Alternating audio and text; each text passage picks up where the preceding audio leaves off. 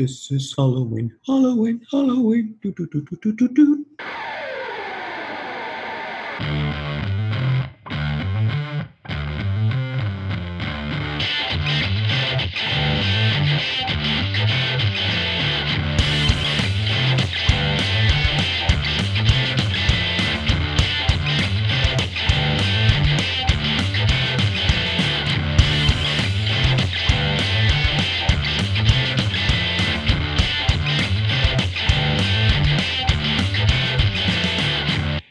Welcome to the Dude Catholic Podcast. I'm your co-host Adrian here with a man who has not slept in 25 years. Ramon? Yeah, you are. That is actually something I didn't plan on saying. I have another Ramon fact in front of me, but it's going to have to wait till next episode because I'm going to go with the spur of the moment one.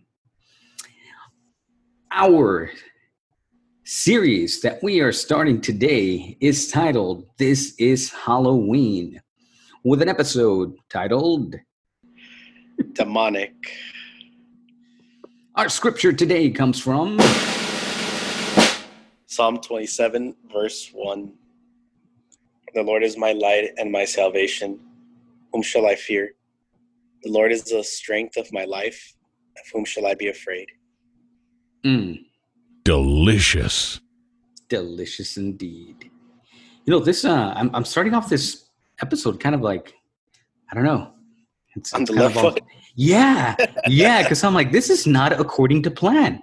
And we even started a little bit later so I could give myself a little strategy and whatnot. But you know what? It's okay. The best things in life happen that way. And so do the worst things. But, you know, it's up to God whenever they turn out right. And it's up to me whenever they don't. So let's hope it's up to God. All right. So let's get this podcast on the road. It's not often that we go completely against the title of the podcast. But today, like I said, is a left foot kind of day. So hopefully we will stumble into greatness as we contradict the title, because the title is Demonic. The series is about Halloween. And what I'm going to say is that demonic, it is not. Halloween, as a matter of fact, is the opposite of demonic. I know a lot of people like to say, it's the devil's holiday. It has nothing to do with that. Shh. I say Halloween or Hallows Eve sounds like Halloween, right? And it should, because that's where it came from. According to the Catholic source book, the eve or vigil of All Hallows, which is All Saints on All Hallows Day, which is actually the day after All Saints. Let's see. What am I stumbling on? All Saints Day. Sorry. The poor begged for food and promised to pray for the dead in return. They called the little cakes they received soul cakes, not the biggest stretch from today's trick-or-treat spoils. Masks and costumes, maybe these disguises will confuse the evil spirits. Candy has displaced the true soul cake, the donut, the cake with the hole in the center, making a circle representing eternity. There are still cultures with people who visit a cemetery on All Hallows, not for spooky reasons, but for the same reason others do on Memorial Day, except that they have picnics with the last flowers of the year. And now a lot of people may be thinking about Dia de los Muertos, where they see the orange flowers, which are, you know, the last flowers of the year, I suppose, the last blooms, unless they're perennials. But these particular flowers bloom around that time, and so that's why they're really popular in Mexico, right? But yeah, that's from the Catholic Source Book, Chapter 6, page 354.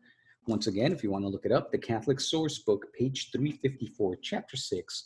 It's a little section called Halloween. It's at the top of the page.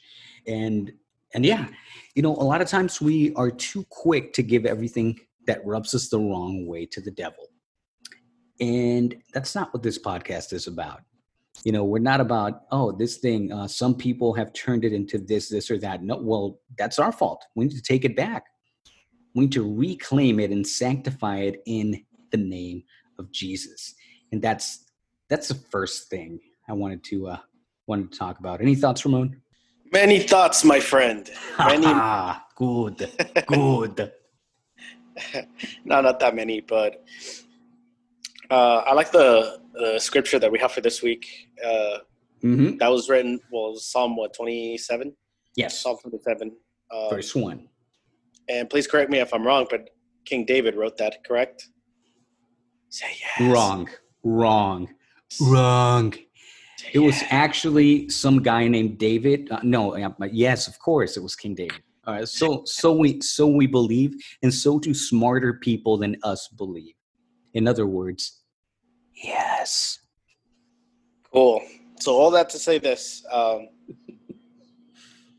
David was pretty young when he fought Goliath, and before that, I don't remember hearing, well, pretty much anything about David. David was a little shepherd, and he was pretty familiar with the dark valleys in the physical world. And he was actually a very religious guy. Well, young kid. How old was he? He was a teenager, wasn't he? When He was a little when he headed scrawny up teen. against, Mm-hmm. yeah, so he was a religious young man. And what was really cool about David is that he knew that physically he wasn't the strongest guy out there, but he got all his strength from God, emotionally, and he took the struggles of being a shepherd in some pretty harsh terrains as like his training grounds, basically. And it's crazy how you don't really hear about his struggles too much, because it would have been pretty cool to hear about the stories that some of the anecdotes of the stuff that he encountered out in the wild. Mm-hmm. Like fighting off bears or whatever kind of crazy animals are out there, wolves or coyotes. But it's crazy how we don't know much about him until God decides to put him in a very uncomfortable situation, and not just him, but his whole kingdom, and how Goliath is threatening them. They have this really huge, imposing dude, and nobody wants to go head up with him until David, the most unassuming person, steps up. And then he tells the king, this is why I am the best person to neutralize this threat. David was a really good reflection of how God protects his flock, basically. Mm-hmm. How we, sometimes we have to trust God, and we think that prayer doesn't really change anything. And we talked about this in the previous episode, quoting Mother Teresa. Prayer doesn't change things. Prayer changes us, and we change things. I've spoke about the movie The Nun and how it's not really like the best. It's like a very watered down version of what Catholicism is, of what exorcism is.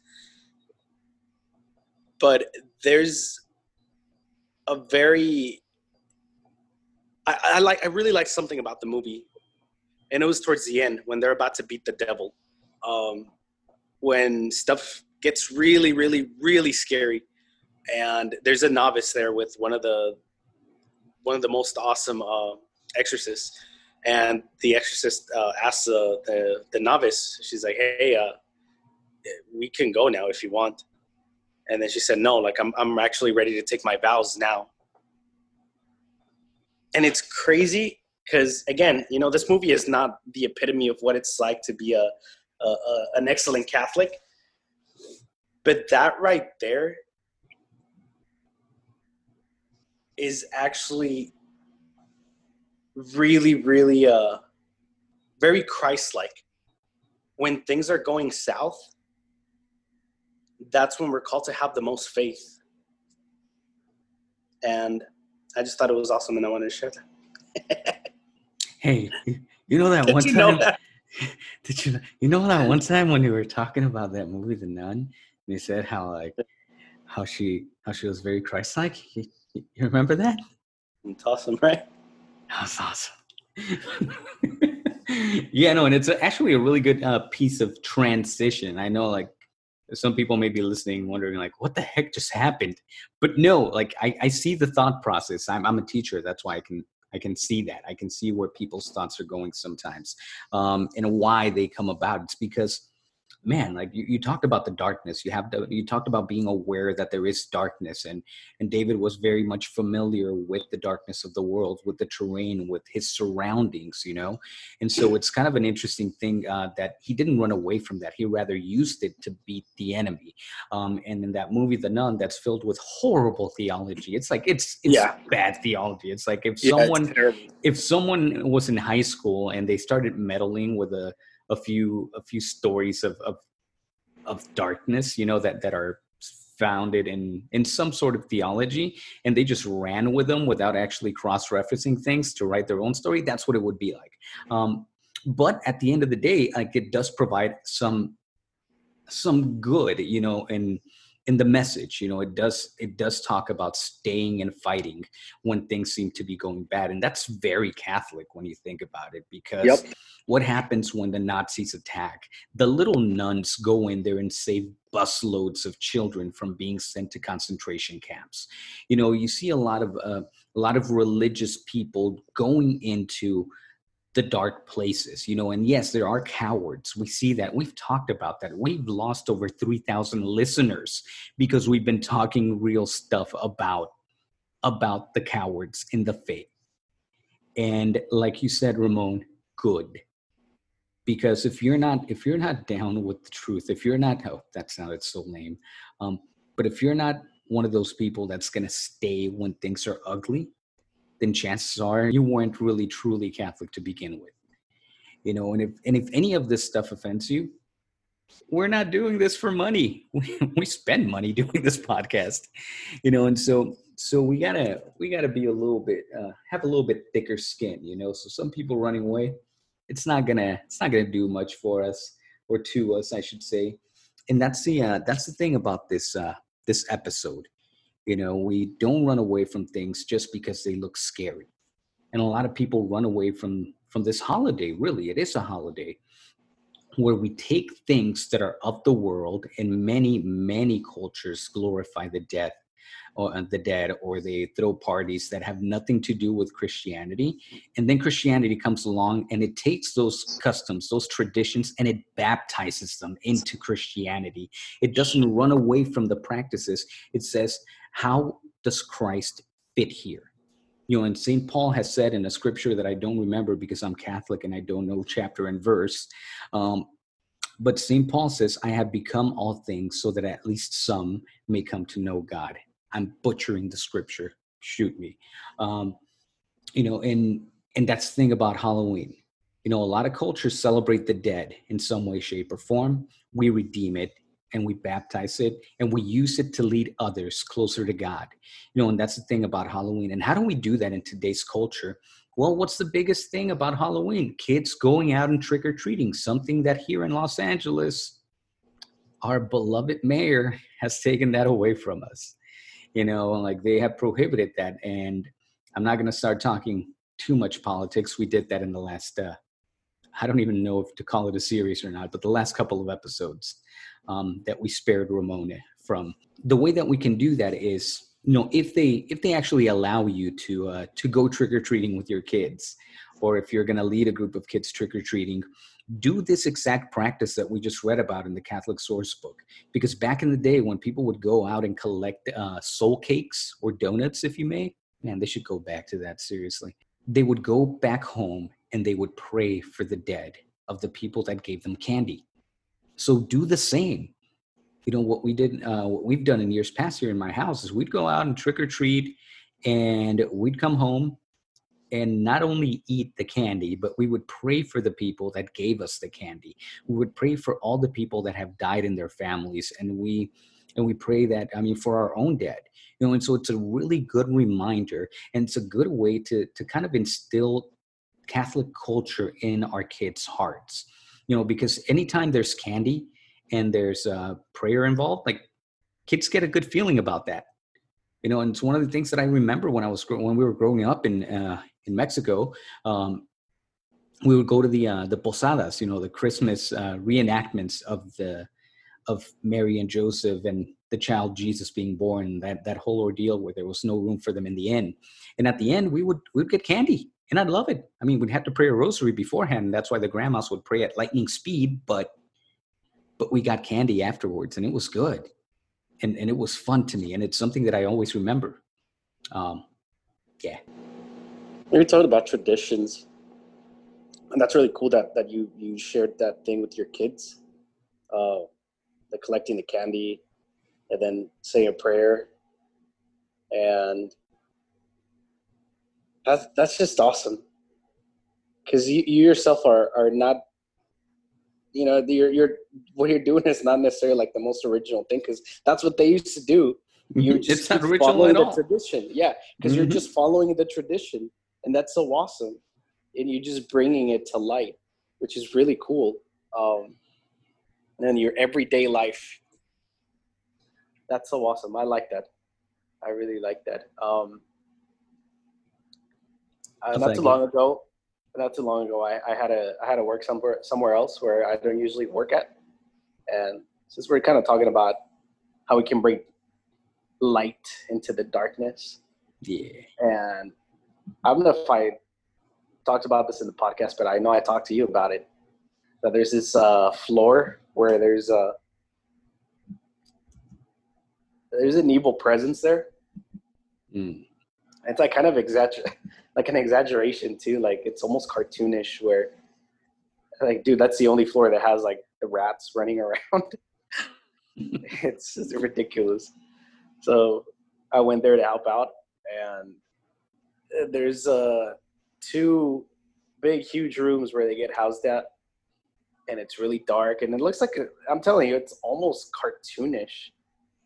It's just how like ridiculous it is. Like they're like it was staged like Hollywood, like to make it look scary. But you walk in there and you can feel the evil presence there. And then some of the guys at our house there are pretty. They think they're pretty funny, and then they try to scare you and have you. And then every time I go in there, it's not necessarily that I'm scared of them. I just pray, just because I feel the evil presence. And go in there, go about my day. And there was one that started talking about like how Satan is real and this and that, and then I just go, "Death walking terror." And he's like, what did you say?" I was like, "Bro, just stop, you fool." I'll pray for you too. He started cussing me out, and then I went around again. I was working. I'm not just messing with these people. Just FYI, like I'm actually working. And then I walked past that row again, and then he starts cussing me out, and I realized like it's not time for joking around, and I just start praying in front of him. Not like quite like in front of him because he could spit on me and then throw stuff at me, but like kind of off, like canted to the side, and I start praying, not too loud because it's kind of a quiet place. I'm telling you, it's almost cartoonish, man, almost like a Hollywood set, like a movie set. It's dark, it's cold, it looks scary, and the type of people that are in there, I guess they're scary. He's just this little brown guy there, just like praying like very quietly, and then he just shuts his mouth because he was spitting all kinds of profanity, and then I tell him, "And the light is here to stay." That's what shut him up. And the light is here to stay. That's the kind of tradition I want to start with my family. Like if I'm about to get married or have kids or whatever, I'm not necessarily saying nothing scares me, but those guys there don't scare me anymore. Not gonna lie, like when I first started working, this job, I was a little nervous, but you get used to it. It's a pretty harsh and brutal environment. It can be, especially that area. It's rough, but I'm a man of prayer, and I'm not the light, but I can bring the light because God allows me to bring him, the light, to this world, to this working area. Sometimes when I'm not an idiot, but the light is here to stay. And I think that's the type of tradition that is worth carrying for generations. That's why I thought it was so cool. Like, with back in the day, they used to give him cakes and, donuts or whatever it was. And yeah, your kids don't quite get cakes, but you get the goodies, and then you go home and then you pray for them. Yeah, we do. I'm going to repeat myself. I think that's a tradition worth keeping around. And it's here to stay. But yeah, one quote that just kind of came to mind because it was a post not too long ago, and because of what you're saying, man, is that it's who you are, that kind of had an effect there. Well, not really who you are, but who you work for, and that's what made him stop. And I'm pretty sure you've read or you've heard enough Jesse Romero stories who worked in the place where you're working at right now, where he talks about the darkness, where he talks about all the stuff that he saw and the stuff that you're seeing right now, I guess. And he talks a lot about the demonic, and we're going to definitely dive into that as we finish the series in a couple of weeks. But demonic Halloween is not, and it shouldn't really scare you, because you know who you're working for. And I like this quote by Lieutenant Colonel Dave Grossman. It says, "I am a sheepdog under the authority of the Great Shepherd, and this is as far as the minions of hell are going." Another one. I am a sheepdog under the authority of the Great Shepherd, and this is as far as the minions of hell are going, and the light is here to stay. So pray for us. We'll pray for you. Ferrum Aquitur.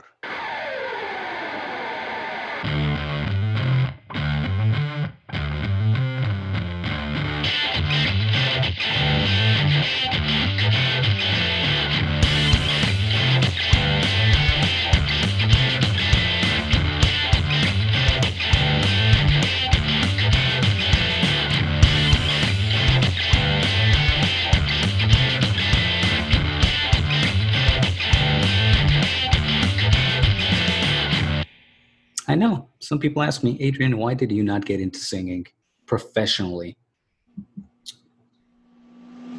That's a lie. No one ever asks that. Okay, here we go. Welcome to the Dude Catholic Podcast.